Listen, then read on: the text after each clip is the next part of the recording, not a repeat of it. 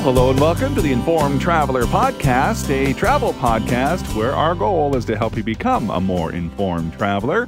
And I'm your host, Randy Sharman. You know, it's hard to believe this is our final podcast of 2019. Wow, where's the year gone, right? So with that, we're going to look back at one of my personal highlights from 2019, and that's when we took the show on the road to Los Angeles and Southern California. So we're going to play a couple of interviews we had when we were there. One was with the general manager of the Garland Hotel where we stayed in Los Angeles, and the other was with Danny Burke with Walking Tours LA. He was our tour guide on a wonderful walking tour of Venice Beach that we took. So we'll play those for you a little later on. But to begin the podcast, we're going to review some of the top travel stories of 2019.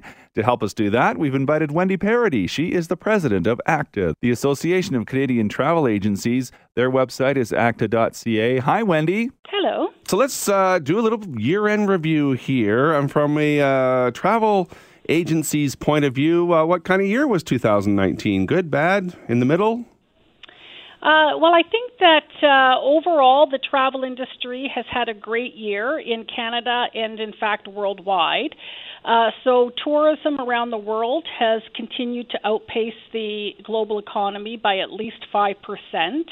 As far as travel goes, we've had our 9th year of consecutive sustained growth. Leisure travel, so vacation travel is definitely leading the way in that research has showed, or our data has showed that about 56% of all transactions are leisure-oriented.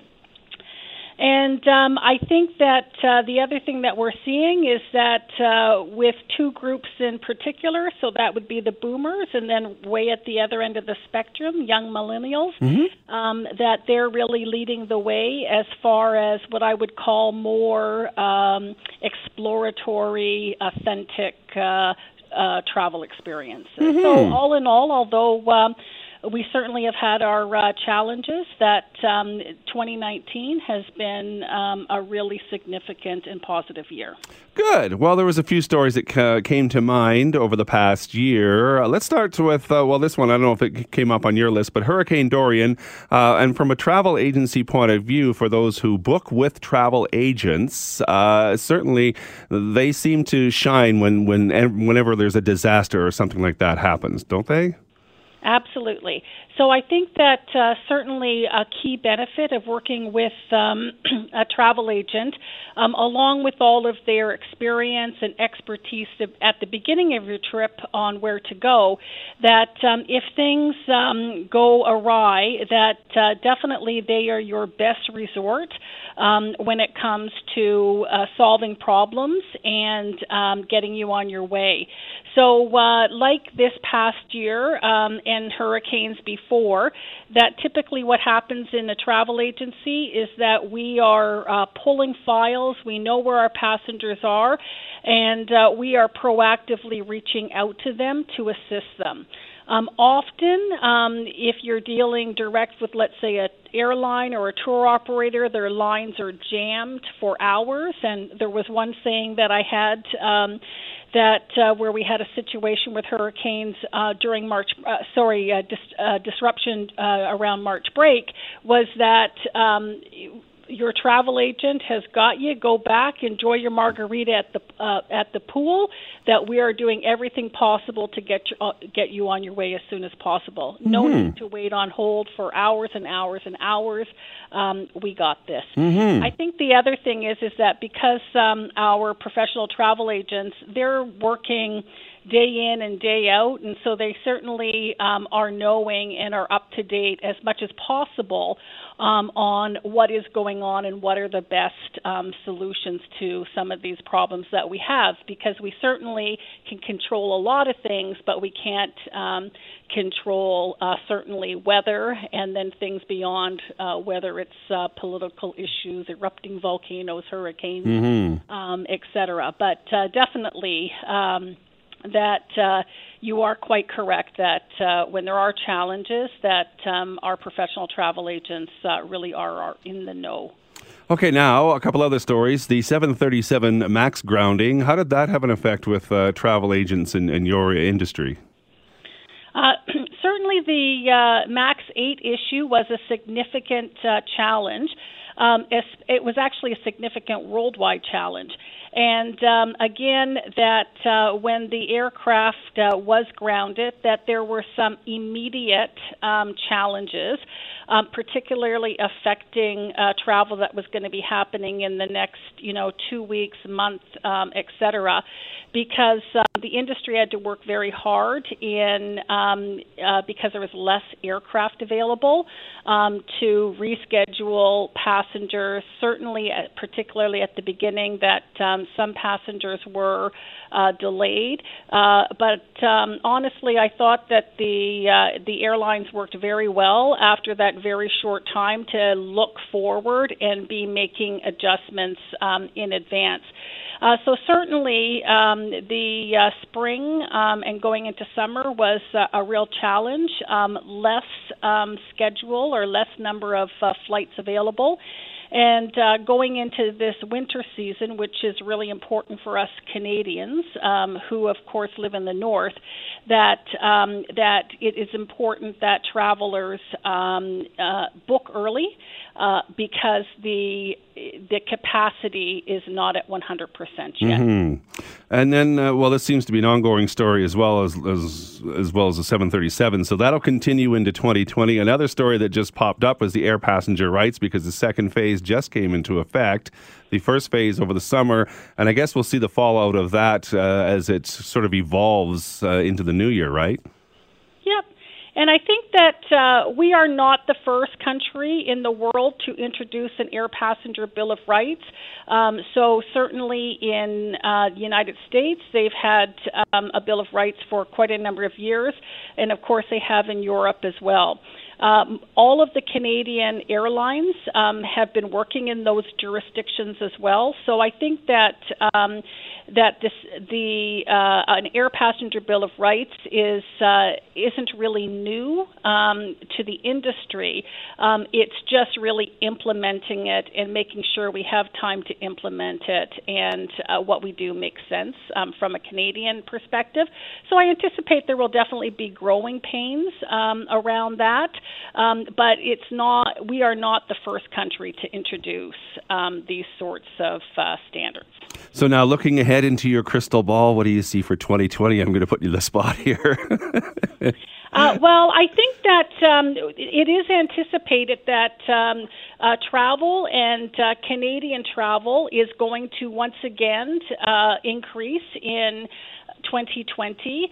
The research shows that leading the way will be, again, the young millennials, so those who are working full-time, who've got quality jobs and don't have the responsibility or expense of houses and young families and that sort of thing. So they certainly are booking, their advance booking with their travel agents, and again, doing some of that really more, let's say, exotic or exciting travels to new countries and lands unknown, let's say.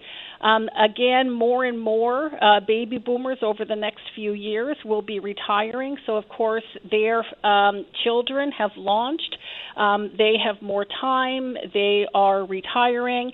And they're actually expected to be the largest travel group and increase in travel for 2020.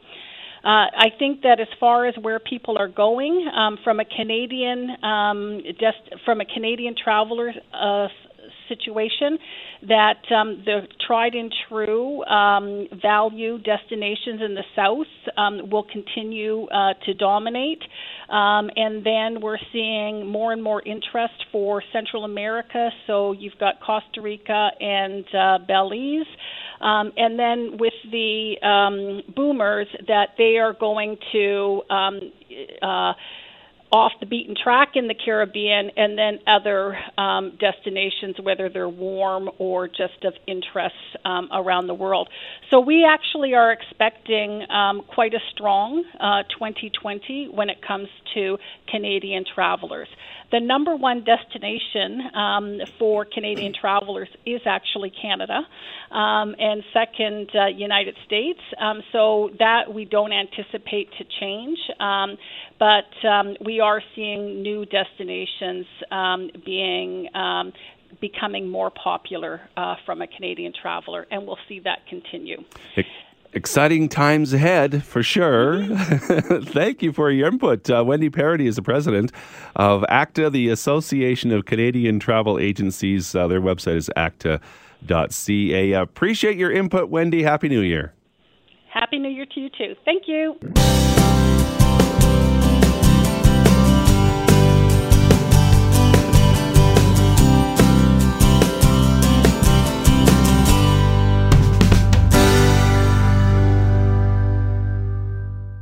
Well, as we mentioned at the start, one of the highlights of 2019 for me was a trip my family took to Southern California. Spent a few days in Anaheim and then a couple of days in Los Angeles. And the place we stayed at while in LA was the Garland Hotel. It's a great place to stay with all the amenities you need, plus you're only minutes from Universal Studios and other attractions. And that's where I got to meet up with Scott Mills. He's the general manager of the Garland Hotel.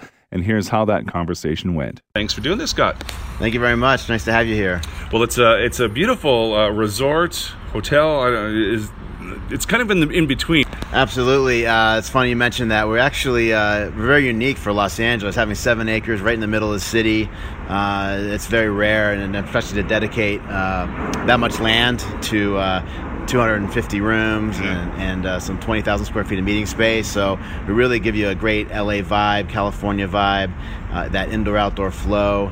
And we call it an urban oasis. So you really, when you drive in the driveway, you kind of forget that you're in the middle of LA and the chaos and the traffic, and you have a nice little reprieve while you're here. Mm-hmm. But you're very accessible to what LA has to offer, which is nice and really gives you an opportunity to have access to Santa Monica or Universal Studios, Warner Brothers, downtown Dodger Stadium, a lot of shopping, and of course Hollywood and all that has to offer with the Dolby Theater where the Oscars are and some other things. So pretty central location, but definitely unique for having 7 acres for our property. So that's where you get that resort feel. And of course, all the programming here really lends itself nicely to guests that want to get away and try something different. We have arts and crafts, macrame, some of the old school things like that we see all 3 generations at times doing, which is pretty cool.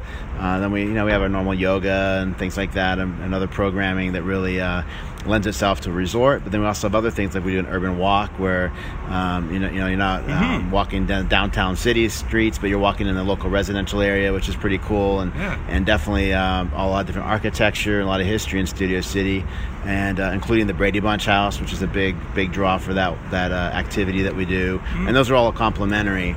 And then we do other ones like face painting. Actually, tonight there's face painting. We have a Bacanora tasting. Bacanora is it's a cousin of the tequila, so it's up and coming again. It used to be around, and the government and prohibition kind of squashed it, and then tequila was born. And now Bacanora, we're one of the first places to have that and feature, and we have a special tasting every Wednesday. So we're trying to do a lot of fun things and unique things that you don't find anywhere. We're more trying to be more a little more special, little unique surprises and nice little touches here and there where we can, but still offer a great venue or a great place for families as well as couples and business travelers to kind of commingle. And everyone has their own little space, but it offers a lot of things that are value added, and also of course we're not Beverly Hills prices, so we try to keep it very reasonable, and we want to have fun here. That's the main thing. Well, that's the atmosphere you get when you first check in. There's lots of fun. There's lots of things going on. And it's funny you mention you don't realize you're in such a huge city once you check in. It's like, wow, you're surrounded by all this greenery. And it's like you're in the middle of a forest somewhere. And you're right. You do get that feel. It's an oasis in the middle of this huge metropolis. But yet you're so close to all the amenities. Yeah, absolutely, and that's a draw, and definitely people are amazed. We've been here almost 50 years, and the hotel we relaunched it 4 years ago as the Garland of what you see today. So it does have some fun history, and was more value oriented hotel back then. It was a Howard Johnson when it opened almost 50 years ago, and you can think shag carpet and water beds. Not the best thing for the housekeepers use rakes, so that didn't last too long. That was the bad part of the 70s. But then it transitioned into a Holiday Inn for 20 years. Had a great run with that brand, and as we saw the need for more boutique or an offering for the community and for visitors alike, and like the west side of the West Hollywoods and Santa Monica's, nothing like this really existed in this area. So the ownership, who are still the same owners, second generation that built the hotel, had this vision, and I joined up and partnered with them to make this dream a reality, and it's exceeded all our expectations. It's been really a fun ride. And we're really happy with it, but we don't take it for granted. We're very much community partners, and we like to treat all guests, whether they're staying here or whether you're coming in for a meal or a function from live down the street. Everyone's equally as important, and everyone's a VIP, and we really want to convey that message to everyone and have fun with it, but celebrate the history. Beverly Garland was an actress, so she was on My Three Sons. And that was one of her biggest roles on TV, but she was the mother that married Fred McMurray. She also was in 7 other TV series, Lois and Clark, Scarecrow and Mrs. King, as a regular. Did a ton of movies, so like over 800 appearances on television and in movies. Tons of things, and it's a very familiar face. If you saw her, you'd be like, oh, that's her. We even have a movie theater here named after her, so the hotel has a movie theater, another thing that's kind of unique for us in the area. And we show movies, and we do private screenings, of course. But we also have some nights where we do a dinner and a movie in our restaurant called The Front Yard, very much a neighborhood hotspot, everyday dining type of place. And people have, families or couples will have dinner there, then go watch a movie after in our theater. So that whole Hollywood history thing really ties in well with our location in Los Angeles, next to all the studios. They're all here.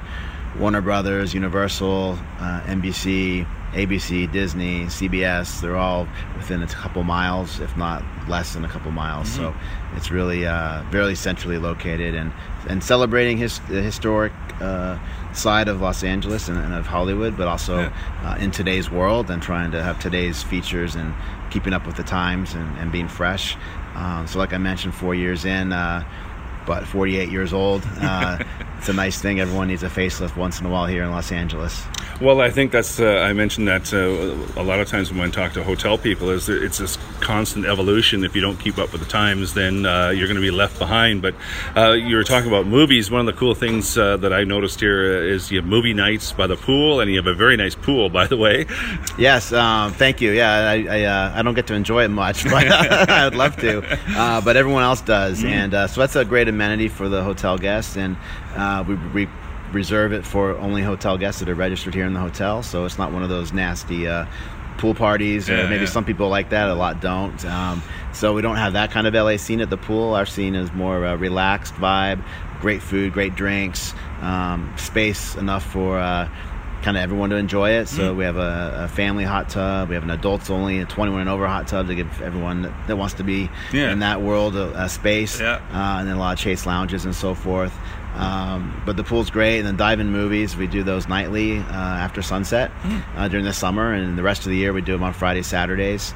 It's another great amenity. It's complimentary included, and it's really a cool thing. We'll have couples out there that are kind of snuggled up under a towel and enjoying drinks, watching a movie of maybe something from their past, or from just to remind them of when they were kids.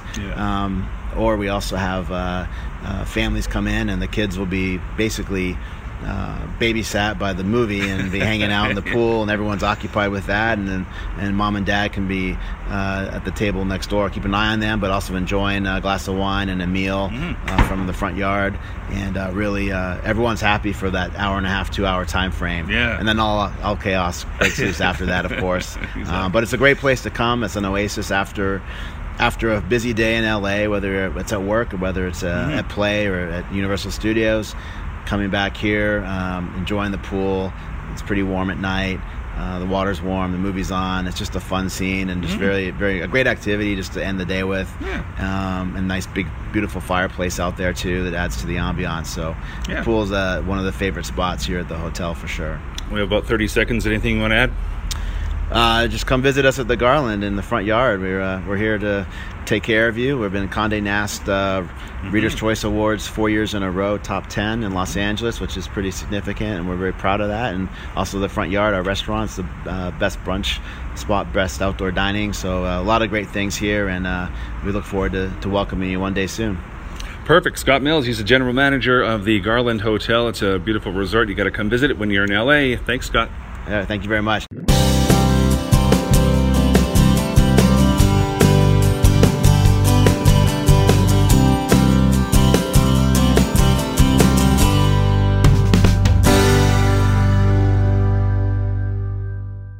Well, as we look back at 2019, one of the highlights for me, as I mentioned, was when we took the show on the road to Southern California. And one of the real treats when we were in Los Angeles was to spend a day doing a walking tour of Venice Beach with Walking Tours LA. And our tour guide on that day was Danny Burke. He was a wealth of knowledge, and I learned so much from him. Also got the chance to chat with him afterwards, and here's that conversation. Yeah, hello. I'm with Walking Tours LA. My name is Danny Burke. Our company does tours with Venice Canals, Santa Monica Beach, Santa Monica Promenade. We also do Hollywood Boulevard, Hollywood Strip, and Beverly Hills. Well, it covers a lot of walking areas. How long have you been doing this? This is my second year. I've been a teacher. This is more or less a retirement job. So you seem to enjoy everything you do when it comes to doing a walking tour. We just finished doing the walking tour of Venice, and I learned so much. I don't know how we're going to possibly get the 90-minute walking tour, all the information we learned in 10 minutes, but we'll do our best. Tell me a little bit about Venice Beach. All right, first of all, I want to say that you cannot learn about a city from car windows. You have to walk it. You have to walk on the city to get the vibe of it, see it, feel it, and experience it. And that's exactly what we did. So expand on that then. Well, we walked about 2 miles today, and we covered Venice. We covered the Venice canals primarily, and we talked about the culture of Venice. We talked about the history of it. We talked about its progression, its rise and fall, and its future. So now, give me a bit of a history lesson, if you can. I know it's tough to do about Venice and who started it, and really the name, from what I understand, Venice obviously is copying Venice in Italy. Venice was the inspiration of Abbot Kinney. He was born in 1850, and his idea was to recreate the Venice of Italy into Venice of America. So 1905 he's actually able to do that, and he created, in one small town, recreated Venice. But not only that, he wanted a family-friendly place for children, and so he also created an amusement park. But his idea was not just to recreate Venice, but he wanted to introduce to people in the world, or in the California area, the Renaissance feel. So he tried to recreate the music, the art, the culture of Venice to let people know here in America what it was like to be a Venetian. So now when people think of Venice, they think of the canals, and especially, the canals. They had the canals too. It's amazing how it was just recreated. They had the canals, they had everything. Yeah, what a lot of people don't know is Venice has a set of canals now. But the idea of Venice was their traditional walking city. They were ahead of their time. All throughout the city, there were canals. The way you could get home was to take a gondolier ride, or you could rent a rowboat, you could walk, or you take a miniature train around the park, which was a good price, $1 a week. But certainly not like that now. Now, of course, the advent of the automobile was sort of the turn of what happened with Venice Beach area, right? Yes, by 1925, when automobiles were cheap enough where most people could buy them, there was a real push towards creating roads into Venice. So a lot of people, before that, people had to rely on the red trolley cars to get there. And at that point, that convenience, it changed. People changed who wanted to be in their car now. And Venice had no roads, and it had no parking. It still has no parking, but it does have roads. So the idea was the decline of Venice, some of it was started with the automobile. And today, of course, people know Venice Beach for the Muscle Beach area and those types of attractions. There's all kinds of things for people to see and do in Venice Beach today, right? Yes.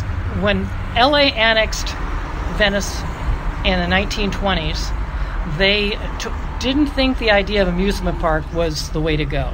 They wanted to build a recreational facility in Venice. The Venice Community Project is what it was called. It was built in 1950 to allow more access to the beach by the bike paths, through exercise, through swimming, and through all the activities they had today, and including a parking. So they expanded the parking lot and developed a recreational facility that's still in use today. Mm-hmm. And obviously, it's the beach itself is the big attraction. Mm-hmm. It's an amazing beach, and it stretches for miles, but it's like 50 yards out. Yes. What happened in 1946 when the Venice Pier was destroyed? LA went to the trouble of expanding the beach, and expanding the beach they felt that was the way of the future, was getting away from the pleasure piers and developing a beach community. So the beach sand was brought in, and jetties were put up to protect the sand, and the sand is now about 50 yards, and was also placed in a way that the sandbars where the waves would become very gentle. And it's a great place, it's a great beach today for surfing, or for children, or for walking, with plenty of parking. Mm-hmm. And of course there's restaurants along the way and all kinds of shops, and I think one of the fun things to do is just people watch. There's so many different characters down there, right? Yeah, Venice is a city of characters. In fact, it prides themselves on being colorful and full of characters. So you can be a billionaire or a bum, and you'll get along at Venice. And many celebrities are known to go through Venice Beach in the past. You mentioned during our tour, Arnold Schwarzenegger was one, Jim Morrison. Yes. Yeah, Arnold actually put Venice Beach, Muscle Beach, on the map when he came out here in 1968. And at that point, bodybuilding was not real popular, but it was popularized closely after that in the 1970s. And then Muscle Beach was ahead of the road on something like that. Mm-hmm. They also Venice was also the first town to actually have paid lifeguards. That before that it wasn't done. So much to the chagrin of people that were out in the water. It's obviously getting into tourism season. It gets busier and busier. If you're coming and planning a trip here, obviously you want to take a walking tour because you learn so much. Right. Yeah, and the point about taking a walking tour is you have opportunity to see. And once you have the opportunity to see something, then it's ingrained in your mind, and you can deliberate it and ask questions about it, ponder it, and create in your own mind what's happened in the past. So. Well, yeah. What amazed me is not only the area, the beach area, but you go back into the neighborhoods and see some of the beautiful homes that are back onto what's left of the canals now. Yes, canal homes now are probably in their third generation. Originally, around 1905 to 1925, you had just basic small one-room shacks. By the 40s or 50s, you had small one-room cottages, one or two-room cottages.